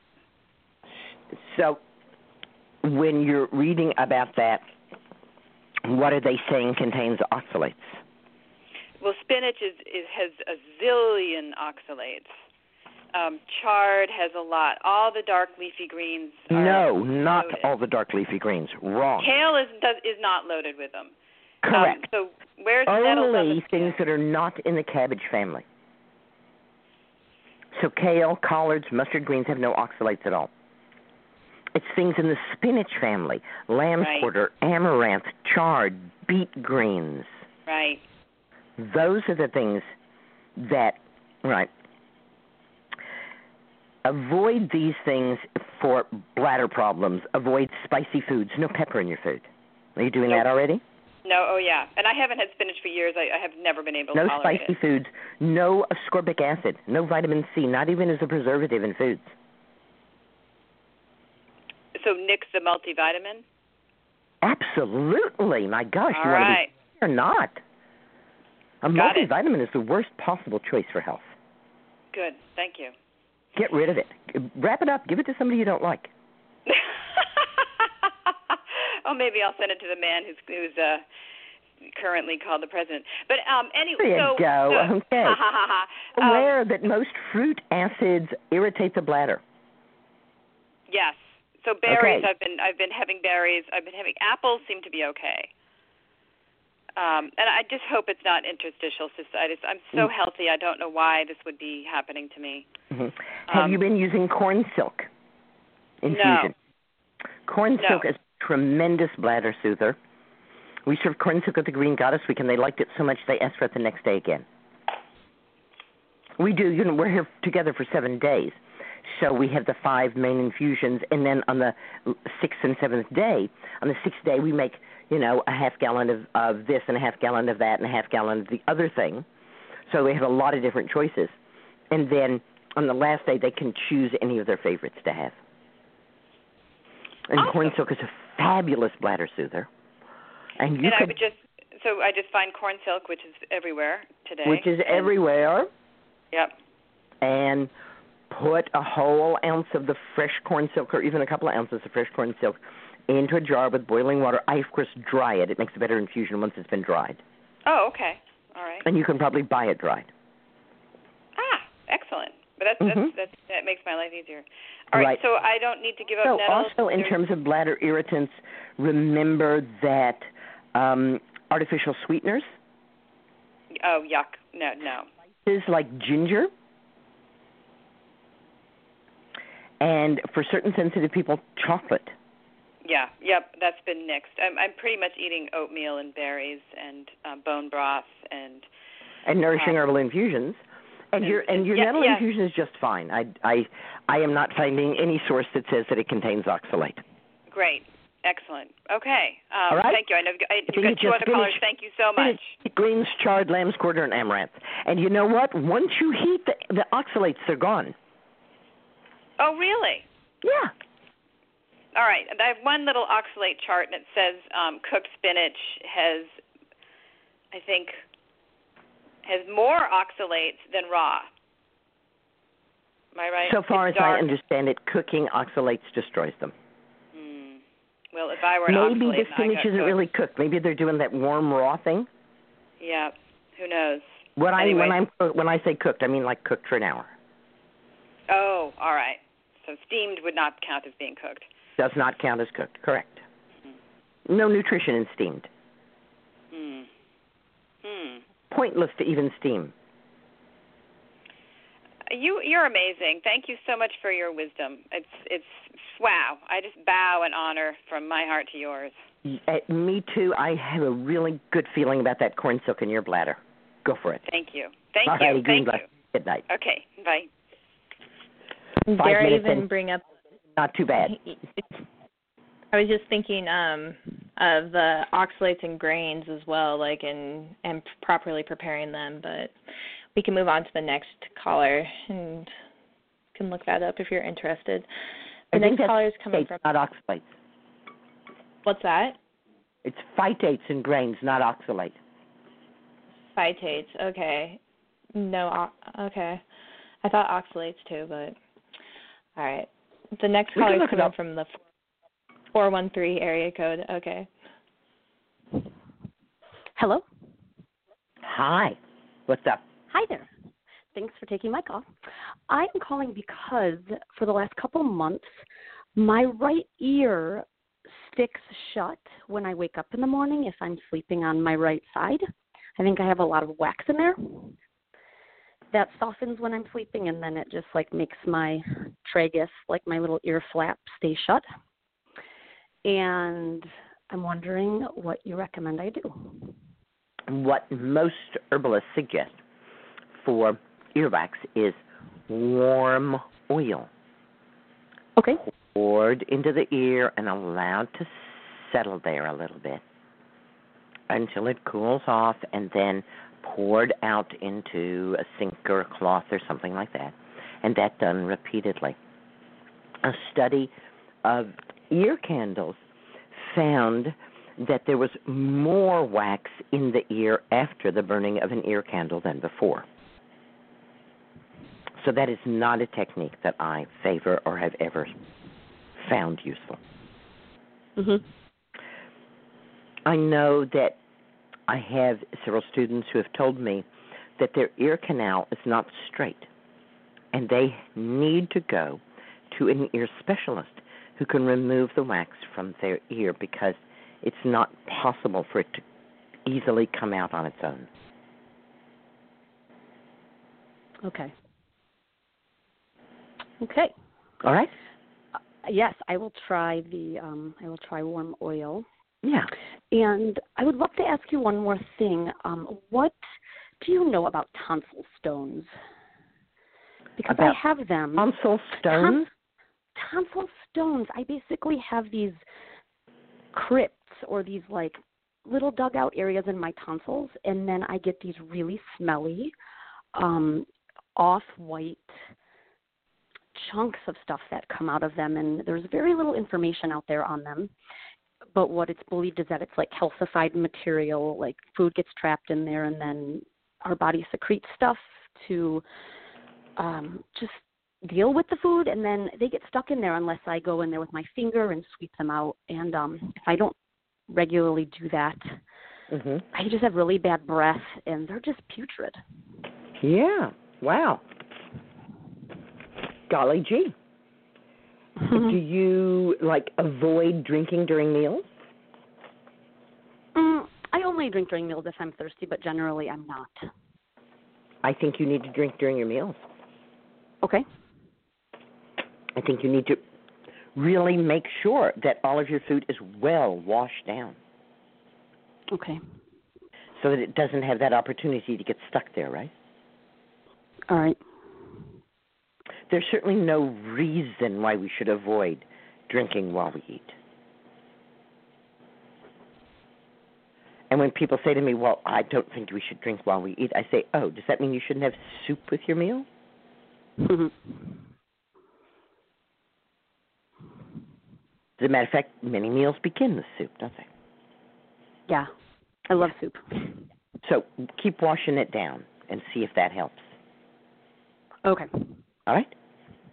Green All right, light. thank you. You're welcome. Let me see if I can get the last caller before EagleSong. Good night. Oh, probably not. There's, 10 seconds? Yeah, it's we'll have to ask sorry, the last caller. Call next week. EagleSong, Evans Gardener, is a gardener and an herbalist, a grandmother and an earthkeeper, and a pilgrim-adventurer. She lives in the Pacific Northwest corner of North America. EagleSong is a woman with a passion for culture, which she notices grows from the connections between people, plants, and earth. EagleSong founded RavenCroft Garden in Monroe, Washington, where she tends the heart and soul of the hearth of RavenCroft. She is the director of the Pacific Women's Herbal Conference, which is a gathering for women who are interested in tending life the wise woman way.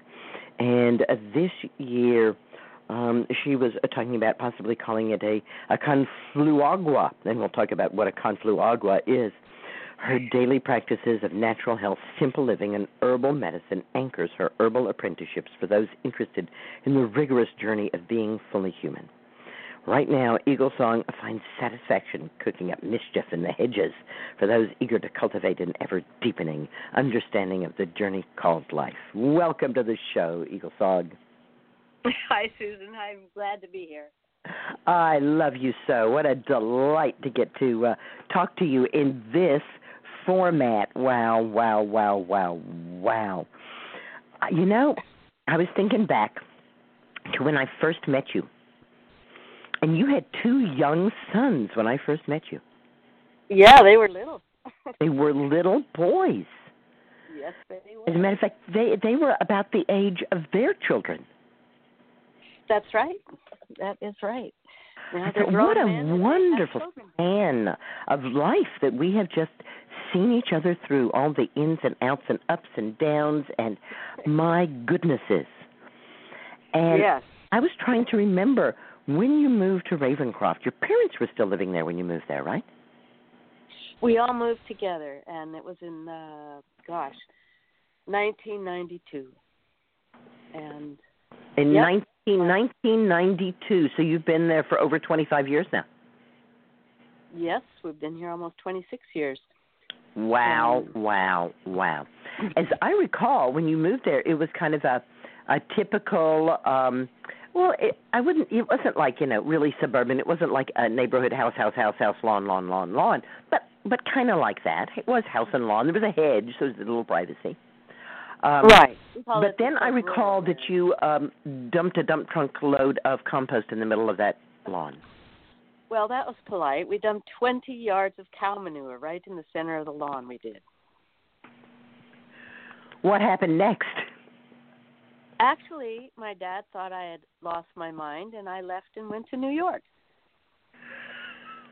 And you left 20 yards of cow manure in the middle of his lawn?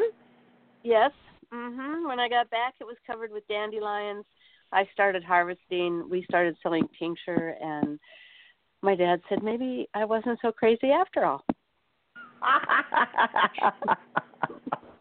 So, yeah, it's been 26 years. My parents have come and gone. And yes. So that's, it is. It's just a journey and a process. And being in one place for this long has really helped me to appreciate the process.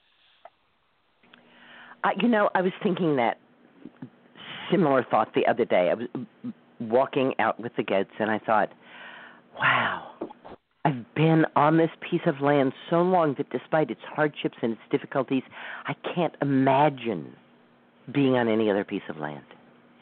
I hear you. Yeah.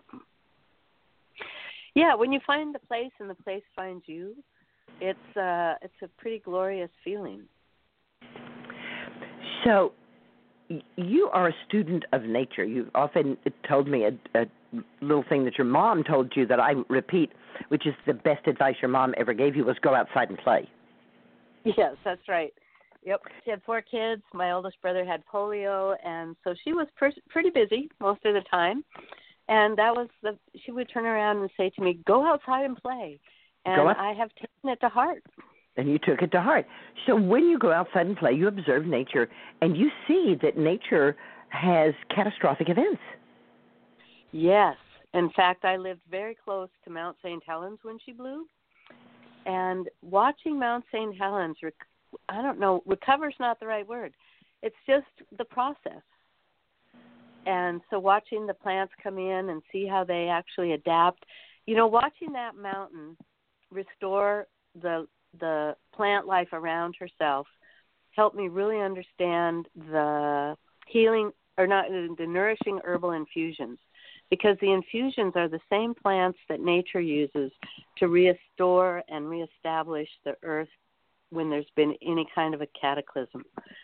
So using those herbs on a regular basis, a daily basis, really does restore the body the same way that the earth restores herself whenever that kind of a catastrophic event happens.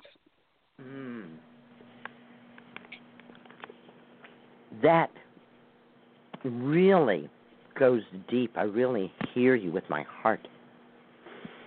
That Mount St. Helens blew her top, knocked down hundreds of thousands of trees. Blew off part of her mountaintop, right? Yeah, a good third of it. Yeah, and the earth is still rolling on. Earth still rolls on. And the plants say, "Oh, more sunlight. Let's grow there." Yeah, but they have to start over because now we have a completely erased life. Like the heat and everything from the explosion destroyed all the life. So watching that life come back from the blue-green algae all the way back to trees, and seeing how steady and staid the succession is, that it really is a beautiful way to come to a deeper understanding of what does it mean healing, and what does this idea of allowing nature to show us the way. A caller this evening said that she had seen a movie on the babushkas of Chernobyl, the women who stayed at Chernobyl. I love that movie.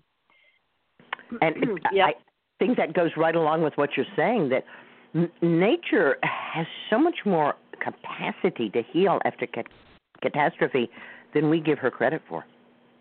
Right. And catastrophe is part of life. And those old grandmothers really know that. And they've also watched life restore itself or herself, for a lot of years. So they had great faith. Actually, they didn't have to have faith. They had trust that if they stayed, and it's like you at your place, where else would you go? For them, that was home. And they would rather be there than anywhere else. So whatever came of it was going to be what came of it. And they just carry on their life. And they still are. That's the amazing thing. In 1995, you started the Pacific Women's Herbal Conference. And as I recall, that ran until about the year 2000, and then it took a little respite. Is that true? Yeah, we had a 20-year respite. 20-year respite, and now you have started up the Pacific Women's Herbal Conference again, and this is the 4th year? Yes, we're coming into our 4th year, and we are actually returning to where we started the conference in the 1990s. We're going back to the same camp, so we'll be back at the Salish Sea. It feels like salmon coming home. Oh, yes. Yep. So, wonderful. Yeah, we're very excited about this year's event and delighted that you're going to be there with us. Me too.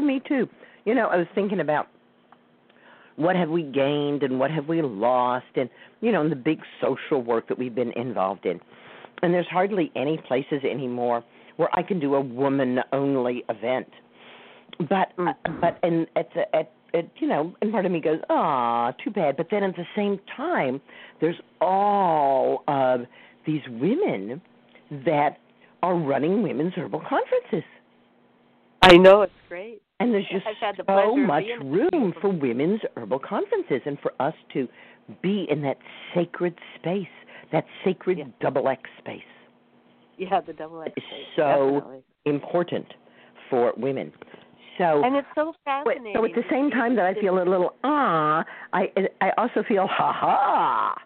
You know, we lost Michigan Women's Music Festival, darn, but we have the Southeast Women's Herbal Conference. Wow.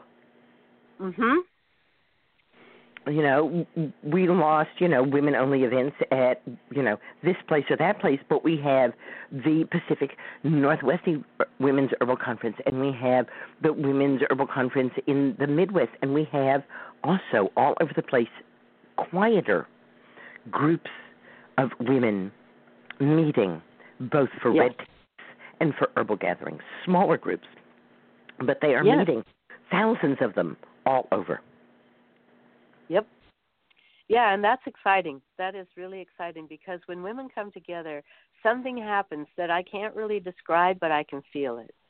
And that's how women tell me when they've come for the first time they've ever been in an all-women's event, and they say, wow, it feels so different here than anything I've ever felt before, but I can't really put it into words. You've been teaching at quite a few conferences over the past few years.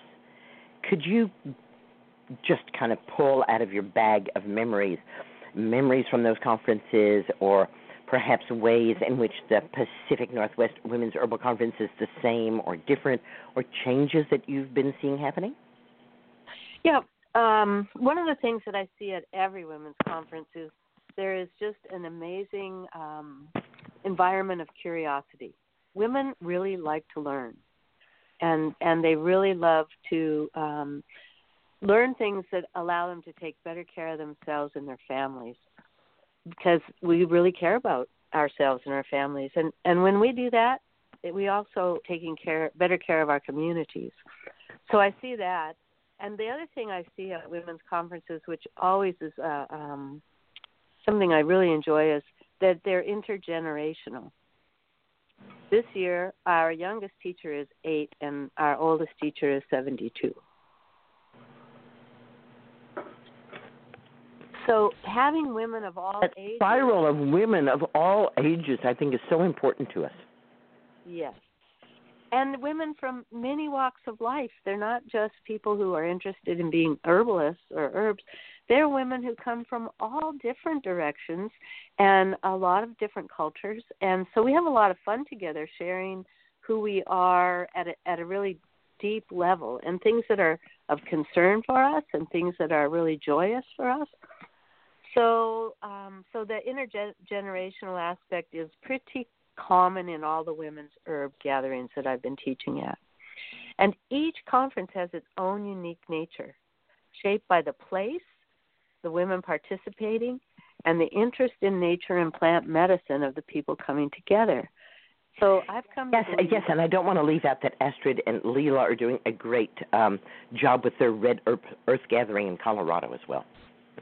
Yeah, right. And so, and now what's happening is the women doing these conferences start communicating with each other, and so there's this web, a mycelial-like web that's forming across the whole country of women doing gatherings, bringing women together, and so culture is created when people and place, or people, plants, and the planet come together, and all of them have a voice. So you have outgrown the word conference, I think you've said. Well, yes. You and I were tossing around possibly what a better word would be, confluence. Yes, and then you found another word. Tell us about that other word you found. Oh, totally by accident and through a lot of laughing at oneself. So the conference has it brings an idea into people's mind, and then it never quite satisfies. Confluence was a really, we like that idea because it's like things coming together and joining and getting stronger. So the confluence, I live at the confluence of 3 rivers, and I like that idea a lot. But then I wanted something that was even more outside the box than that. And I really liked the Chautauqua of the early 20s, a place where people came together to learn and be entertained at the same time. So all these herb conferences, these women's conferences, have a lot of entertainment as well as a lot of learning. So the word confluaqua came. When we put all those together, which is such like women would do, the braided river. So we may actually begin using that term next year. I'm not sure. We'll have to have a conversation about that. I like it, confluaqua. I had heard the word Chautauqua before, but I had never had a context for it or even knew what it meant. Yeah. It means a gathering where we come to enjoy ourselves and learn. And be entertained, yeah. And be entertained. How fantastic is that? Yeah. Wow. Wow. It's so easy to learn when you're in an environment that is relaxed and there's entertainment and there's lots of forest. All these conferences also happen in camps that are outside cities. So they actually bring nature. We come to nature. We don't ask nature to come to us at some hotel downtown. We actually take ourselves to nature in the women's herb conferences, gatherings, confluences, and it's a lot of fun. I often tell people that one of my first experiences of teaching herbal medicine was in a classroom at night, and I had gotten slides of common weeds from Cornell University, and I had not looked at them beforehand. And when I put the first slide up, it was a picture of dandelion in a white plastic pot. Oh, good. Followed by yellow dock in a white plastic pot and burdock in a white plastic pot. And it was at that point that I realized what a terrible mistake I was making. Was not going to convey your intent, I have a feeling. No, that people might learn, about those plants, but they sure wouldn't recognize them out in nature. No, that's right. There are not many white plastic pots out there in nature. There are not, thank goodness. But there's a lot of big trees. The other thing that I've come to appreciate, especially over the past couple of years, is it's not really necessary to know everything about everything to have something be affected. So to give you an example of this, for the past few years, I've really been working on adaptogens and talking about adaptogens and and just kind of from the corner of his ear, while I was talking about cottonopsis, Michael heard me say it helps relieve angina pain. And he started taking cottonopsis, and he almost does not take any nitro at all anymore. Oh, that's great. And it was just that one little bit that he heard. And I think, you know what, Susan? It's true. You really don't have to know how an internal combustion engine works to drive a car. That's right. That is so right. But you know that when you drive the car, you turn the key on and you push the pedal, certain things happen. Hopefully you know that. Well, yes. So it's that way. Hopefully, gone are the days when I sat in the engine compartment of my Scout and replaced the head gasket, Yeah, right. Nowadays, even mechanics don't do that. They just hook it up to the computer. I know. Things have definitely that's how they do changed under the hood there. Are things changing at herbal conferences? One of the things I like to say to people is what you learn about herbs now will be good for the next 5,000 years. Yes. Some things don't change. But one of the things that's changing is our acceptance that the scope of possibility with plants is way beyond our at first perceived ideas. I think that's the thing I've seen the most at all the herb conferences is just that people are really starting to understand how broad herbs, the activity of herbs in people is.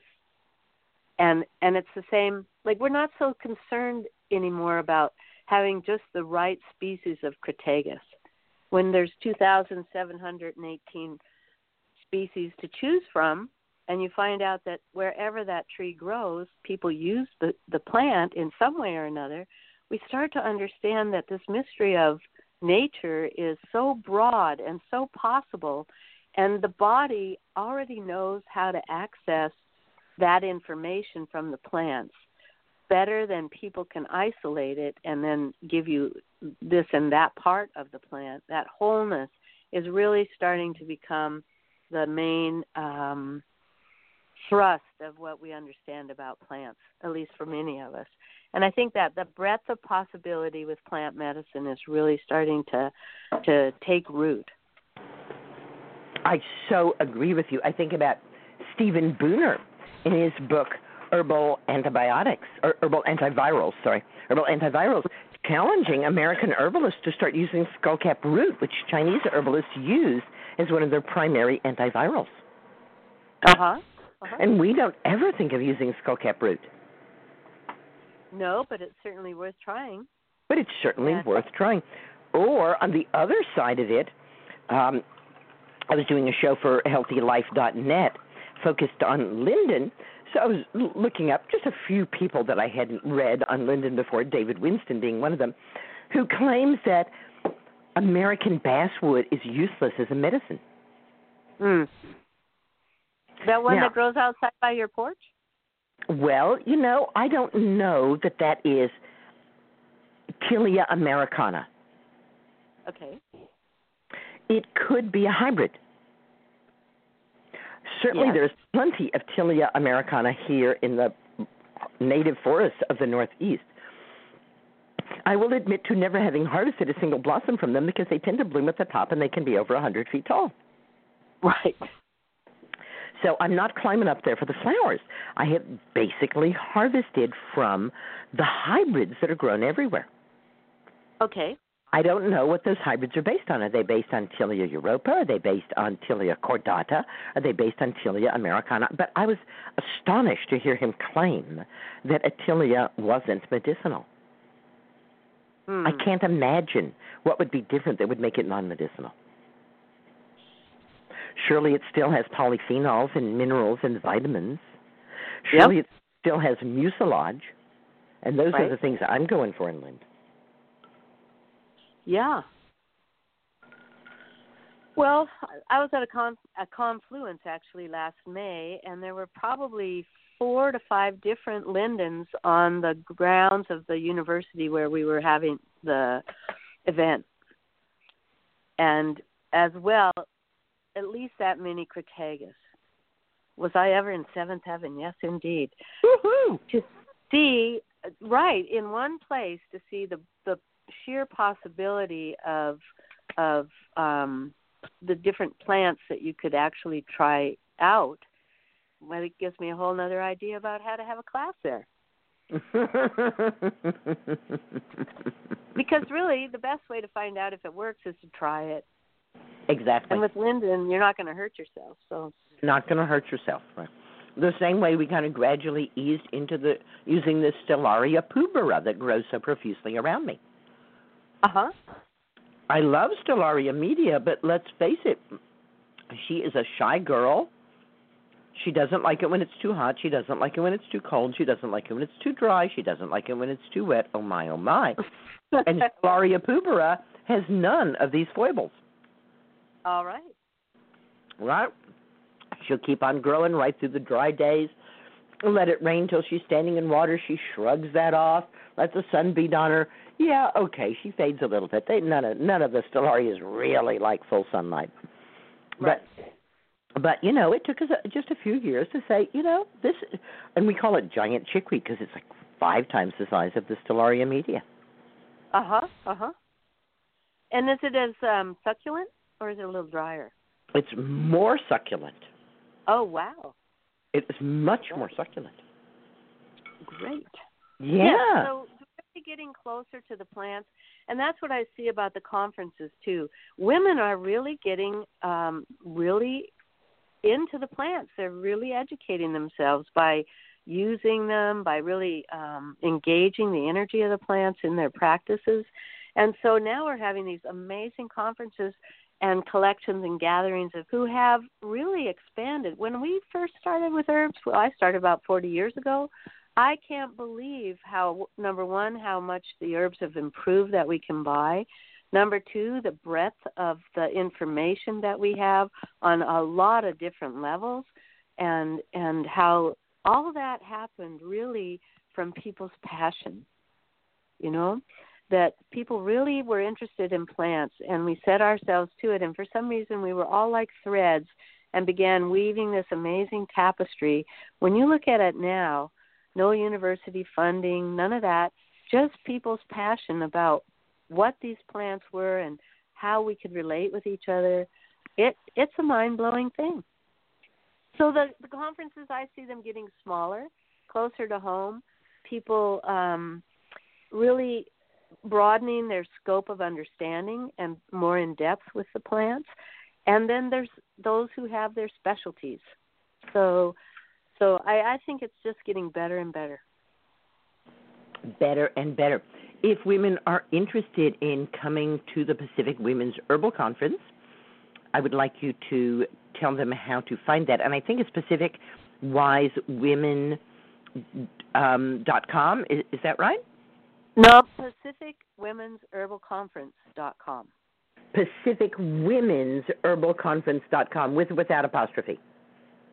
No apostrophe. No apostrophe, all lowercase. PacificWomen'sHerbalConference.com. I think there's still a few spaces. And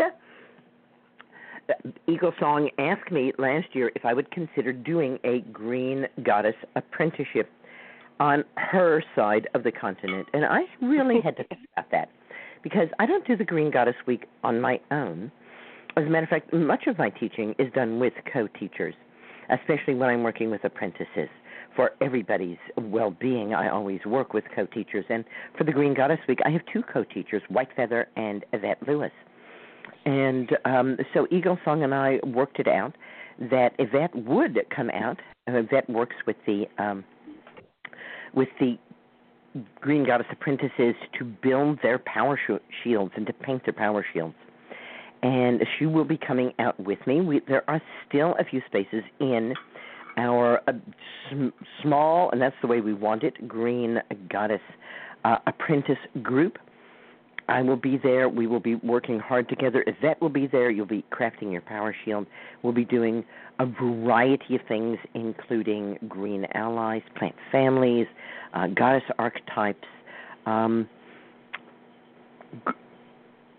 Well, I think that we'll be doing a blog talk show while I'm there. Is that right? Yes, we will. Yes, we'll be doing a blog talk show while I'm there. It's a 6-day So be event. sure you get those things out to me, Rebecca, so that I can print them before I go, please. And I think we're going to have a moon lodge, too. Is that right? That's right. We'll have a moon lodge on the full moon night. Moon lodge. We might have an overnight heartbeat drum.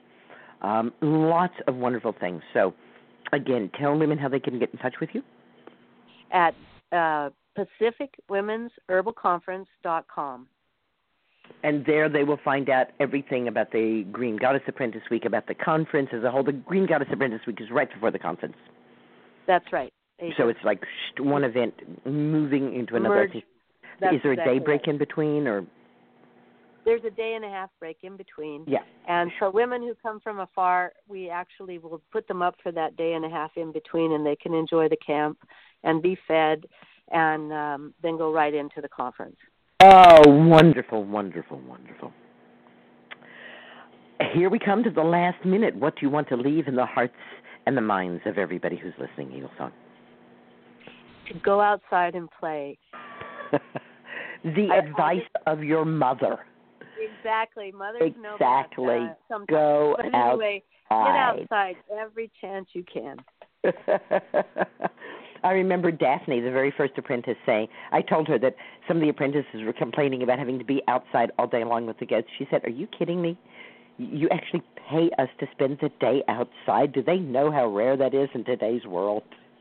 Yeah, for sure. Yeah, so do go outside and play, or just go outside and sit still. That works too. Because green blessings are everywhere. EagleSong, thank you for helping us to reweave the healing cloak of the ancients. Your work there in the Pacific Northwest for all of these years, so powerful, so important to everyone around you. And you too, Rebecca, thank you for all that you are doing in helping to reweave the healing cloak of the ancients. And a big shout out to Justine. She told me yesterday just put up a new course at teachable.com.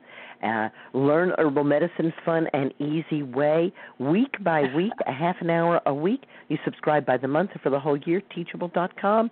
Lots of good things going on. Green blessings are everywhere. Good night, everybody. Good Love night, you, Susan. EagleSong. Thank you. Bye-bye. Bye-bye.